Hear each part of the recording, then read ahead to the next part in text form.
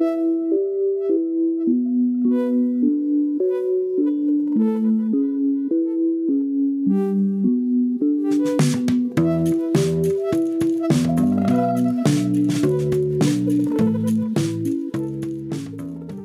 back, listeners, to our November edition of the Peds Ortho podcast, brought to you by POSNA. This is Julia Sanders from Children's Hospital Colorado, and we are pleased to welcome back Pooya Hoseinzadeh, Assistant Professor of Orthopedic Surgery at WashU in St. Louis.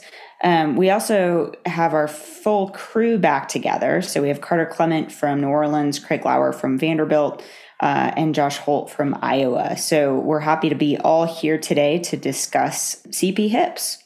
So we'll be discussing with Pooya his recent publication in JPO titled Failure of Hip Reconstruction in Children with Cerebral Palsy. What are the risk factors? So this is a great topic with a ton to discuss. So maybe we'll just kind of start with the basic findings. So Pooya, your paper showed a failure rate after hip reconstruction of 13%. And age less than 6, preoperative migration percentage greater than 70% were both predictive of failure. And an acetabular osteotomy was protective against failure. So can you tell us a little bit about what your algorithm is for hip surveillance in your neuromuscular population in St. Louis? Thank you, Julie, and the group for the invitation to this podcast again. So, hip surveillance, we follow, the original guidelines from Australia. So start with the hip x-ray at age 2 for every child with cerebral palsy, and then based on their GMFCS level, the frequency of that is determined every year, every 2 years, or every 6 months. So that's how we've looking at x-raying these hips in these children. And as we all know, about 30% of them in general will develop hip dislocation or subluxation at some point during their development. And as we all know, CP hips, we know that most of them, when they're dislocated, become painful, and reconstruction is typically performed to put these hips back in the socket and result in painless located hips in these children.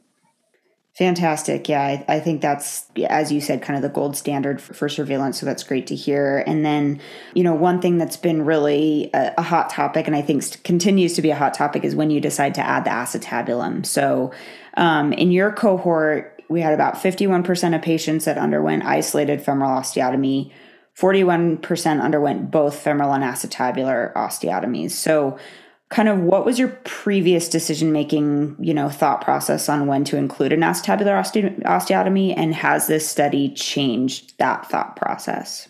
So in St. Louis, based on, the previous publications that Dr. Schoenecker and Dr. Gorton had, I think in early 2000s, we've been one of the centers that have been having a really low threshold for adding acetabular osteotomy as a part of the one-stage hip reconstruction in children with cerebral palsy. If you look at the failure rate in our study is about 13% compared to about close to 30% in other studies that, there's less prevalence of doing acetabular osteotomy. So I think the way, and we have also looked at, does the, acetabular dysplasia remodel in these kids after doing a femoral osteotomy or after hip reduction?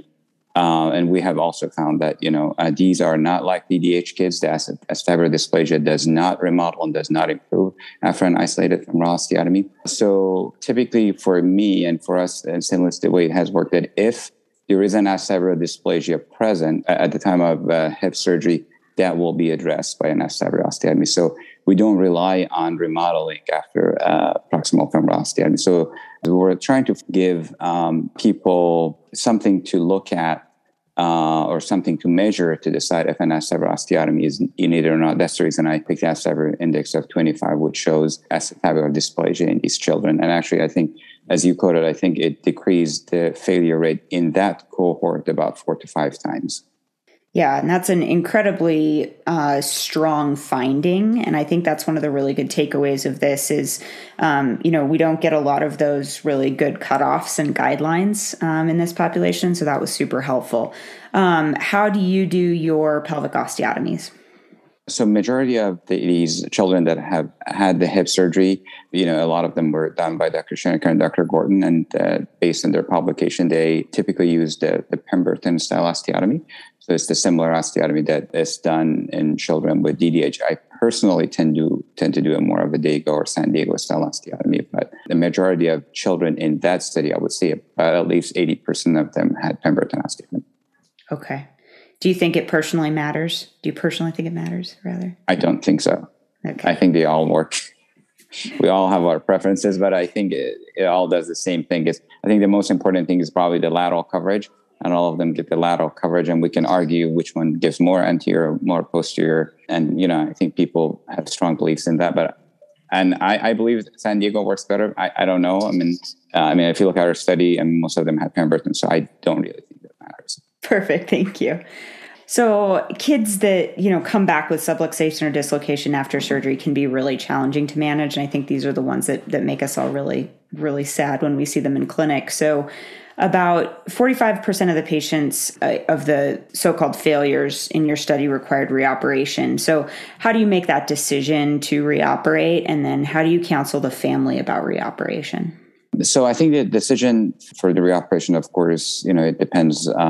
It's kind of a conversation with the family, and it depends on, of course, the age of the child. I think if you have a migration percentage of 50% and the child is 7 and still growing, that there's a high chance of this hip going out. And I think it's an easier surgery to address at that age versus you have, a hip surgery on somebody that is now 7 years post-op, they're 16 or 17 and 60% out or 50% out. I think that would be a different conversation, especially if the child is asymptomatic. So I think if they're asymptomatic, they're older and they're like 6 or 7 years post-op and the radius are closed and you don't think this is going to progress, I think those are the ones that I would recommend kind of surveillance and continued monitoring if they're asymptomatic. And the ones, of course, that are younger and the hips redislocate, I always tell them why this happened. I think most of these kids, as you can see for our study, there are the ones that have had hip surgery before age 6.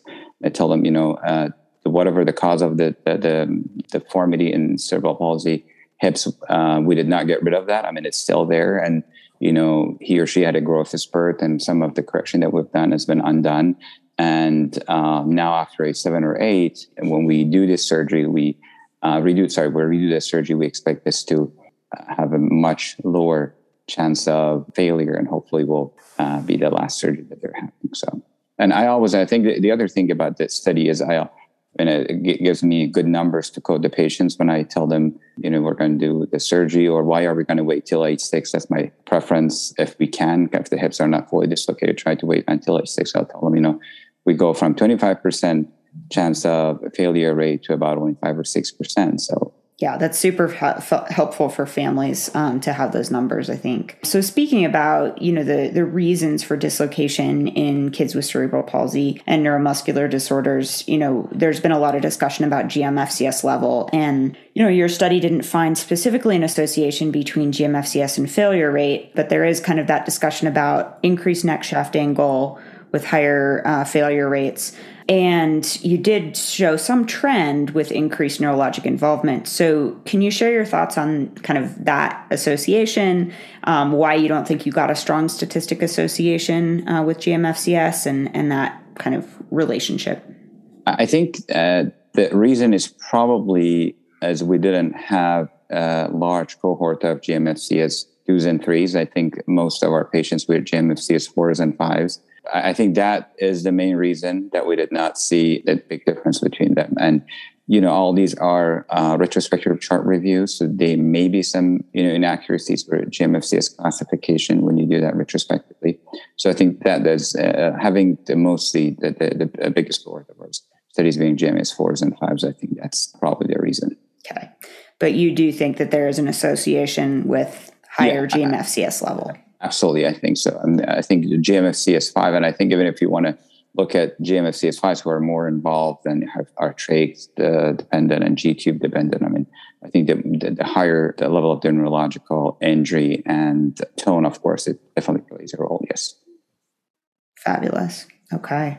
Well, great. I don't want to totally dominate this. So Carter, Craig, Josh, if you guys want to jump in and ask any questions. Oh, pick me.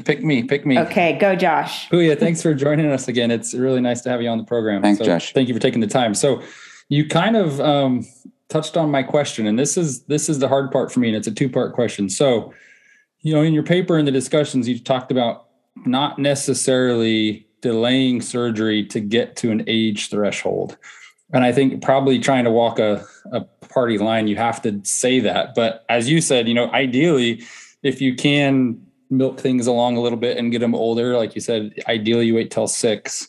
Practically, what does that look like for you? If they're 3 or 4 and they're 60% out, I don't think anyone's going to say wait for 2 years or 3 years. But if they're 4.5 or 5 and they're 50% out, is your preference to give them an extra 12 months, even if they're going to come out another 10, 15, 20%? Yeah. What I have typically done is if they're over 60%, so if the hip is subluxed and, basically the Shenton line is broken, I know we don't use that typically in CP hips, but I use it especially. If the hip is subluxed and especially if it's more than 60% and they're kind of over age 4.5, I have no issues proceeding with, hip reconstruction, letting them know that, because I think, as I said in the paper, as we talked about in the paper, you don't want to delay too much. We know that the hips that are dislocated, they're already, the damages has started happening on the cartilage, and you may miss an opportunity, to prevent painful hips due to arthritis. So, would I, do a VDRO on a 3-year-old with a 40% migration percent or a 50%? No. But if the hip is subluxed and the Shenton line is broken and, it's just over 60%, I think, especially if they're over age 4, I'll definitely do that. And if they're younger than 3, of course, there are other options that I typically have done, isolated soft tissue release, letting them know that they will require hip surgery later on. So the main reason for that soft tissue release is to delay the hip fully dislocating before age 6. So if you have, for example, like a migration potential of 40% in a 3-year-old spastic quad with tight adductors, and you get rid of the tone in the adductors, I know the hip will not go in fully and it will come out, but I think it will stabilize the progression, meaning it will stay at that 40-50% for another 2 or 3 years. Yeah, perfect. And that's actually my second question, was just that. So interested in your thoughts or where it may factor into your algorithm, the medial proximal capital femoral hemiepiphyseal desis. And, there's been 4 or 5 studies now, obviously just 2 to 3 year outcomes that have shown, I think, pretty good early results of at least, maybe not, I think aggressively getting some remodeling of the femur and maybe some remodeling of the pelvis, just because they're younger, obviously. But in my mind, I use it more as a stabilizing adjuvant to soft tissue releases. Adding a single screw that's relatively benign to that has been, for me, what I do to kind of get that 3-year-old hoping to get another 2, 3 years, 4 years until you're doing a pelvic and a proximal femur osteotomy. Is that something that you guys do or have had much experience with? Yeah, I have done, I would say probably 10 to 12 of them maybe. So I do that. I think that I developed some sort of an algorithm, age between, 3 to 6, migration percentage between 30 to 60%. So if they're kind of like not more than 60%, but between 30 to 60% and, neck shaft angle is 140. So I have a coxavalga. I usually put the screw. I always use an arthrogram because, as you know, you don't know where the epiphysis ends at that young age, and you want to get as medial as possible.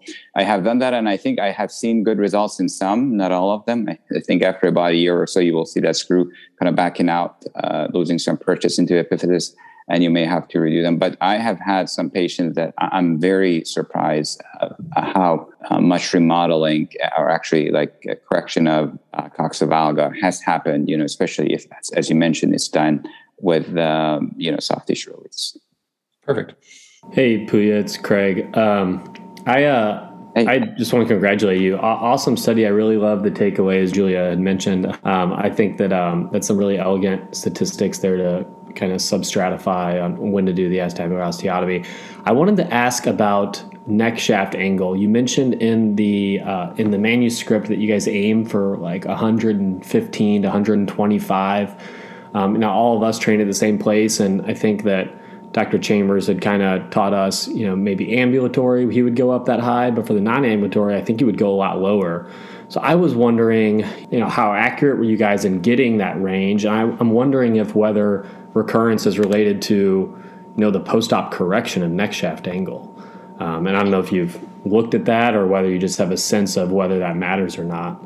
Yeah, I think it does definitely matter. I think the younger the child is, definitely you want to get a more correction because, there are studies that shown that, 95% or 90% of the varus deformity created in a child younger than 4 will kind of remodel. I typically, for my GMFCs 4s and 5s, try to bring them to somewhere between 90 to 100, and for GMFCs 3s and ambulators between, around 115 to 125. I know among the study, Dr. Gordon's kind of feel the same way as Dr. Schoenecker doesn't create that much varus. He's a hip surgeon, so he thinks varus is pathologic. That's what he calls pathologic varus. Yeah, but I go somewhere between 90 to 100 for non-ambulators and around 120 in the ambulatory population. And as we all know, the measurement of the neck shaft angle, unfortunately, is very unreliable. It's really positional. So I think that's one of the limitations of this study and any other study that looked at the neck shaft angle. The other thing I was interested in, obviously, because of the neurosurgery presence at St. Louis, there's a large SDR population. Granted, those are usually the ambulatory kids, and they're not as much maybe in this cohort. But I'm wondering if we already talked about the role of GMFCS and how it didn't really pan out in this study. But I'm wondering if tone plays a role at all. If you've seen less recurrence of deformity, if they have low tone, whether it's controlled via SDR or just really well-controlled systemic medications or baclofen pumps or anything like that, if that plays a role in recurrence, what your thoughts are on that. Yeah, I agree that I think that does definitely play a role in recurrence. If that tone is treated, we expect to see a lower rate of recurrence. Of course, I can't say that scientifically because we didn't look at that in the study, but I've taken care of a lot of kids with SDR who've had hip dysplasia, and actually their hips look completely different. Even if they look at the X-ray, you see that there's just some widening in the joint space and kind of look more like what you would expect to see in a myelo hip than a CP hip because of the low tone. Oh, interesting. Well, I will be the last to give some congratulations on the paper. I also am super impressed and really like to have these numbers that we can use. I was hoping to take us maybe a tiny bit off topic and hear, if you don't mind, about your approach to the patients that come in who already have a dislocation. How does age or other factors, cartilage quality, weigh into your decisions, or are you just putting them all back in and giving them a chance? I assume you're talking about older patients, right? Well, I would say 5 and up, maybe the ones that come in with a hip that's been out for a while. All the way, I'd be interested to hear your thoughts all the way up to young adolescents. So the way I look at it, if there is already degenerative joint disease, sometimes you see these, especially in the kids that are 7 and 8, that they're not fully dislocated and they're riding on the superior part of the acetabulum, the cartilage on cartilage. And you see that the cartilage is gone. They've already developed some degenerative joint disease. These are typically the kids that are painful. I think if you do hip reconstruction on them, they will get worse. So I think that's the patient population that if some element of degenerative joint disease has already developed, I don't think there is a role for reconstruction. But if there is that only the femoral head deformity that we do see in the kids with CP, that the lateral part of the femoral head has that indentation from the pressure of the gluteus medius, that is not a contraindication to hip surgery. And actually, there are some papers that have shown that, especially in very young children, that cartilage deformity has a potential to remodel. And so in those patients who have some degenerative disease, are you basing the decision-making just on the fact that they have symptoms or on the x-rays? Or how are you of deciding not to reconstruct? So if the hip is not reconstructible, meaning that there is degenerative joint disease already present, if the patient is asymptomatic, of course, I wouldn't do any surgery. If they are symptomatic, they will go with the salvage route.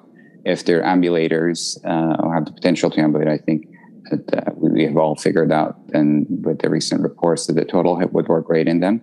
Mm-hmm. If they're non-ambulators, then we go to some form of either like a McHale procedure type with the proximal femoral valgus osteotomy and femoral head resection or proximal femur resection. Great. Awesome. Well, thank you so much, Puyo. I really, really appreciate your time. It's great having you on the show. Thank you so much, Julia. I appreciate it. Thank you. That was information-packed.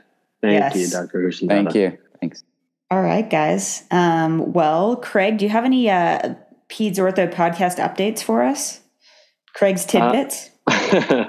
Only if you call it by its official name of Craig's Tidbits will I disclose. Actually, Carter alerted me to this, but we have our first episode with 1,000 listens. So congratulations, Todd Milbrandt. He is still the top of the heap with the most listened to episode and 1K. And our statistics don't give us any more specific than that. The number is too big to go down to individual listeners. It just shows up as 1K. So I think that's an exciting milestone for us.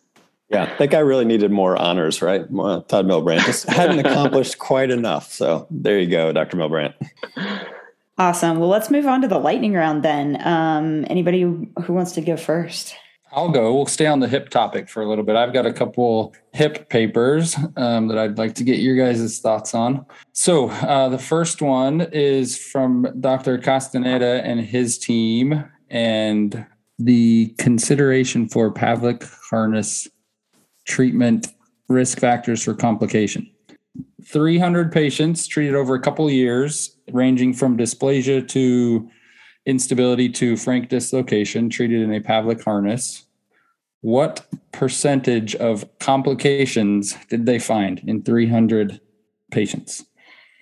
Take a guess. Not including skin. So they eliminated soft tissue irritation, skin irritation. Is not working, not getting the reduction considered a complication? No. So complications are proximal femoral growth disturbance, femoral nerve palsy, Pavlik disease, brachial plexus palsy. 5%. Those. 5%. Okay, Carter? 10.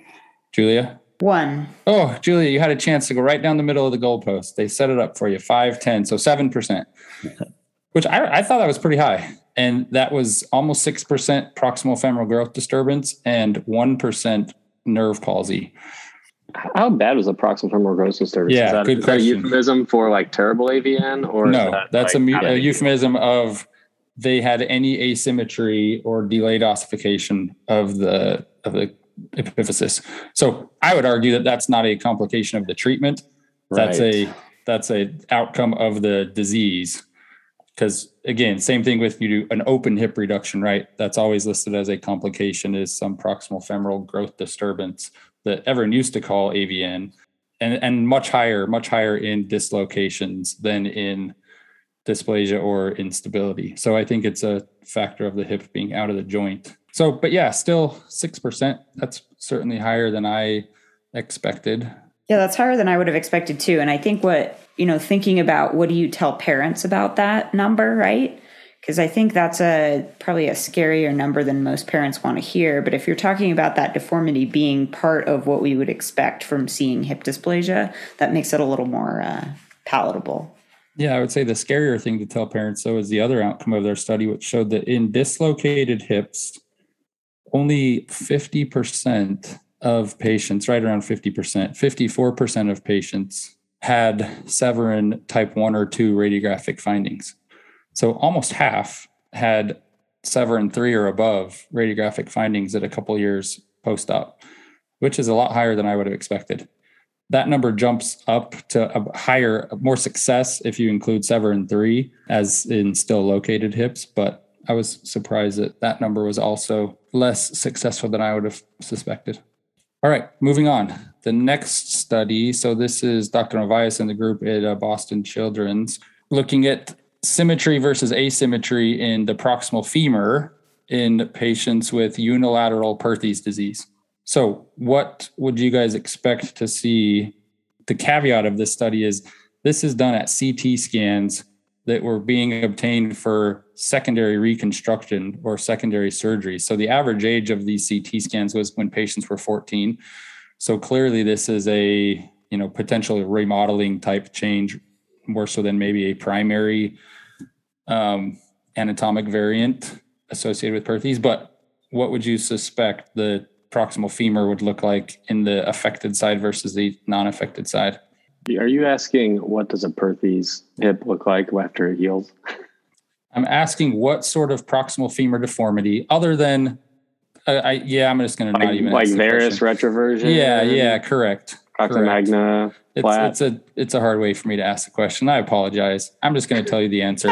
What they found is that, again, this is at least a few years after primary Perthes disease, when they were looking to reconstruct, is the affected side had significantly more moderate and severe femoral anaversion, which they classified as 20 to 25 or greater than 25 degrees anaversion. So hips that have Perthes, in the end, at some point along the way at least, develop increased femoral anaversion compared to the contralateral side.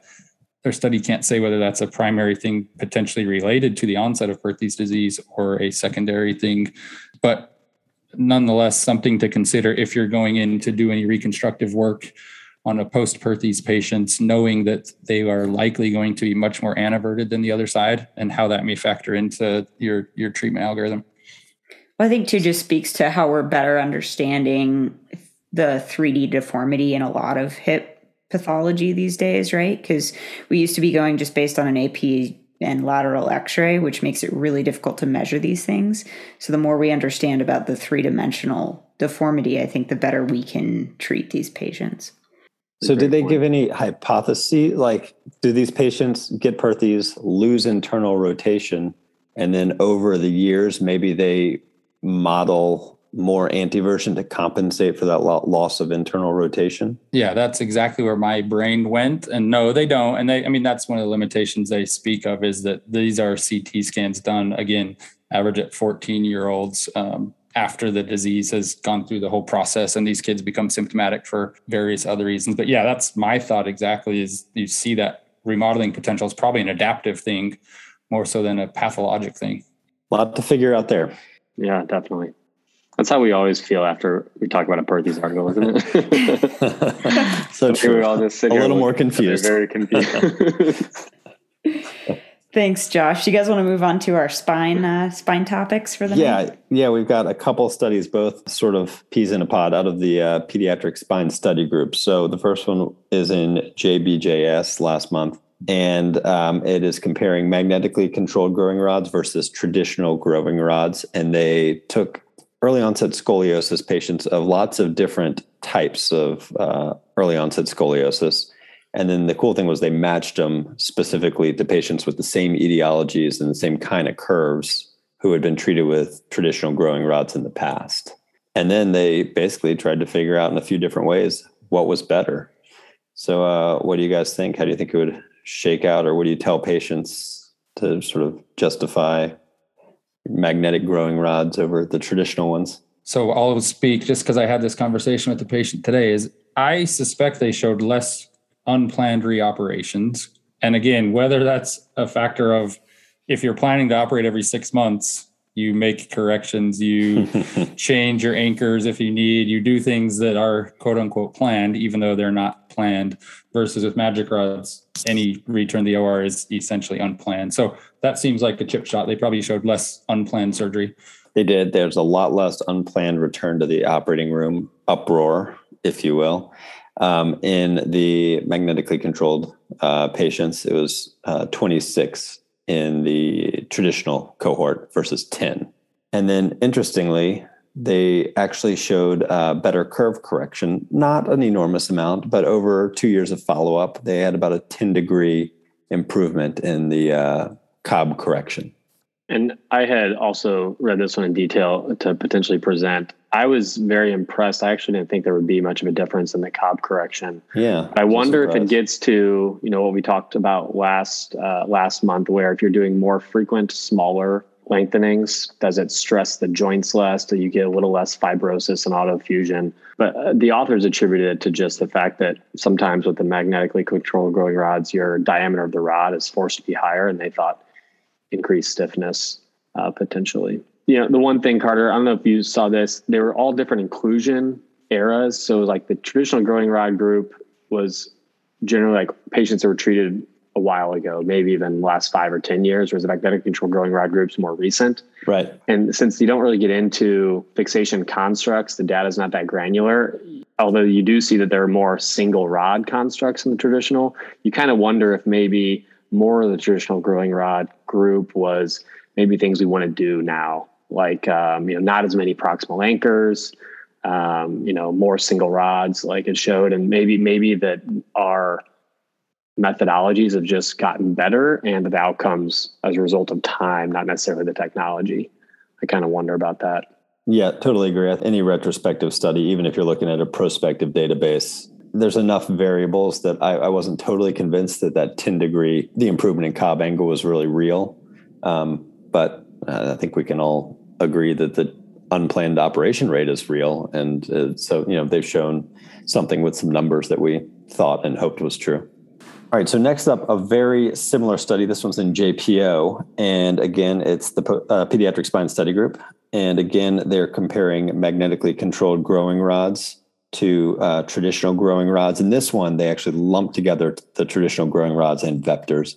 And specifically now, it's a study looking at CP patients. So it's not just a group with a bunch of different kinds of early onset scoliosis.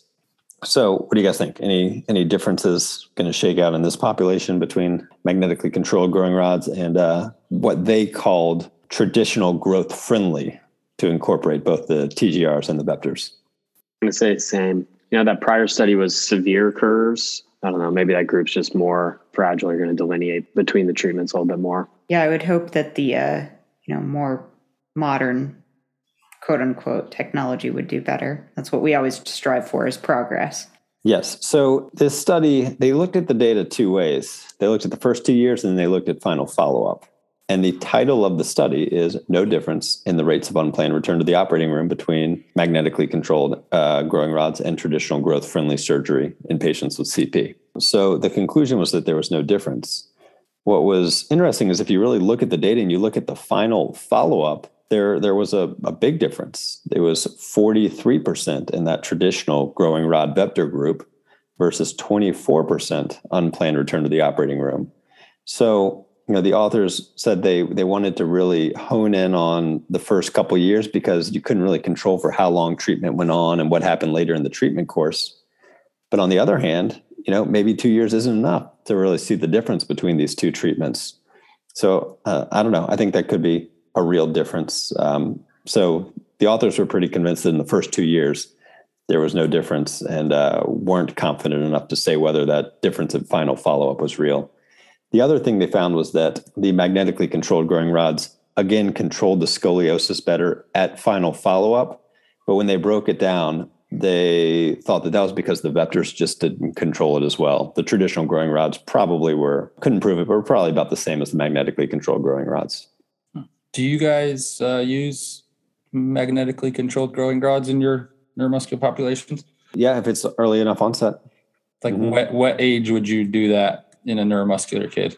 It would depend on thoracic height, but by 8, I'm certainly thinking about doing a definitive fusion. Okay. Yeah. What about you, Craig? Yeah, I give equal consideration to Magic or TGR. I'm pretty much just doing TGR if the sagittal profile can't accommodate a magnetically controlled growing rod or the patient's just too small to accommodate that length. And I'm a big proponent of early fusion. The UNC cohort that I kind of presented on this last year showed, in my opinion, that for most cases you can go down to age 8, and a lot of the other studies will talk about 7 or 8, better for the care-related quality of life. And the studies specifically that we looked at just talked about that you're not going to get a whole lot more height increase in the thoracic cage by growing strategy in juvenile. So I'm kind of a fan of the early fusion and being done with it and letting everyone kind of move on if the patient's the right fit for that. Yeah, that's why I was a little curious because I'm more than happy to let a curve get bigger in a neuromuscular kid to delay fusion until 8, 9. I wouldn't hesitate to do a fusion. I would rather have a curve get bigger and do that than put growth accommodating instrumentation in a 6 or 7 year old just to try and earlier intervene on a curve. Yeah, I always had this impression that growing rods are just prone to disaster. And I don't think that's so much the case anymore, but it still takes maintenance. It still takes regular follow-up, and you can't always rely on patients. So a fusion is something you can control every aspect of it, which is kind of nice. So let's see. The last article that I think we had on the docket is from Norway, and this is in JBJS this month, is gastrocnemius tightness a normal finding in children?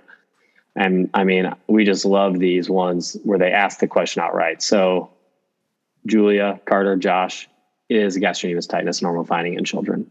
Yes. Yeah, I think it's got to be one of those things that can be normal, and sometimes it hurts and causes pain, and sometimes it doesn't. I think it's a secondary outcome of COVID or the COVID era. Man, I feel like I see way more kids than last year with tight heel cords, and that's the reason why they come see me is leg pain, and their pediatrician says their heel cords are tight, so they come and see me. And whether it's that they're just tight and that's normal, or whether it's activity and more video games and things is causing heel cords to be a little tighter and more painful, I don't know. But yes, I mean, I would guess that a fair number of kids just have tight heel cords. Yeah. And so this was a cross-sectional study. They took different kids in school, 4 different age groups, kind of progressing from younger to older. And in the older, they did see an increase as they got older, kind of closer to growth spurt, as you would expect, kind of the idea that the bones are lengthening, the muscles have to catch up. And it depended where you set the threshold. So if you say that, with the knee extended, if you can dorsiflex up to 5 degrees or greater, interestingly, 55% could not get above that threshold in the higher age group. But if you set it to, if they can get above neutral, then only 4% were pathologic. So there's a lot of people who are not so tight, they're forced to toe walk, obligatory, but there's some that are very tight and they have leg pain and things like that. So, I mean, I was never operating on these ones that can get flat for concerns about heel cord tightness. I think we always tell them to stretch out, but it is interesting to know that it's maybe a normal thing. Even, I guess, normal things can cause pain though. And these kids, these were asymptomatic kids though, I'm assuming. They just pulled them out of school. So it was kind of all comers. Yeah. That's pretty tight. There's some tight Norwegians. I just, yeah. I love the Scandinavian studies. They're just always so well done because the way that they organize them and the national health care. It's great. They're like the Iowa of Europe. Yeah. Well, thanks, guys. And just wanted to thank all of our listeners out there. Hopefully we'll have some more good stuff for you next month. And as always, please reach out to us at pedsorthopodcast@gmail.com or hit up Craig or Carter on social media. And thanks for joining us. Nice. Night, everyone. Good night, guys. Night, guys.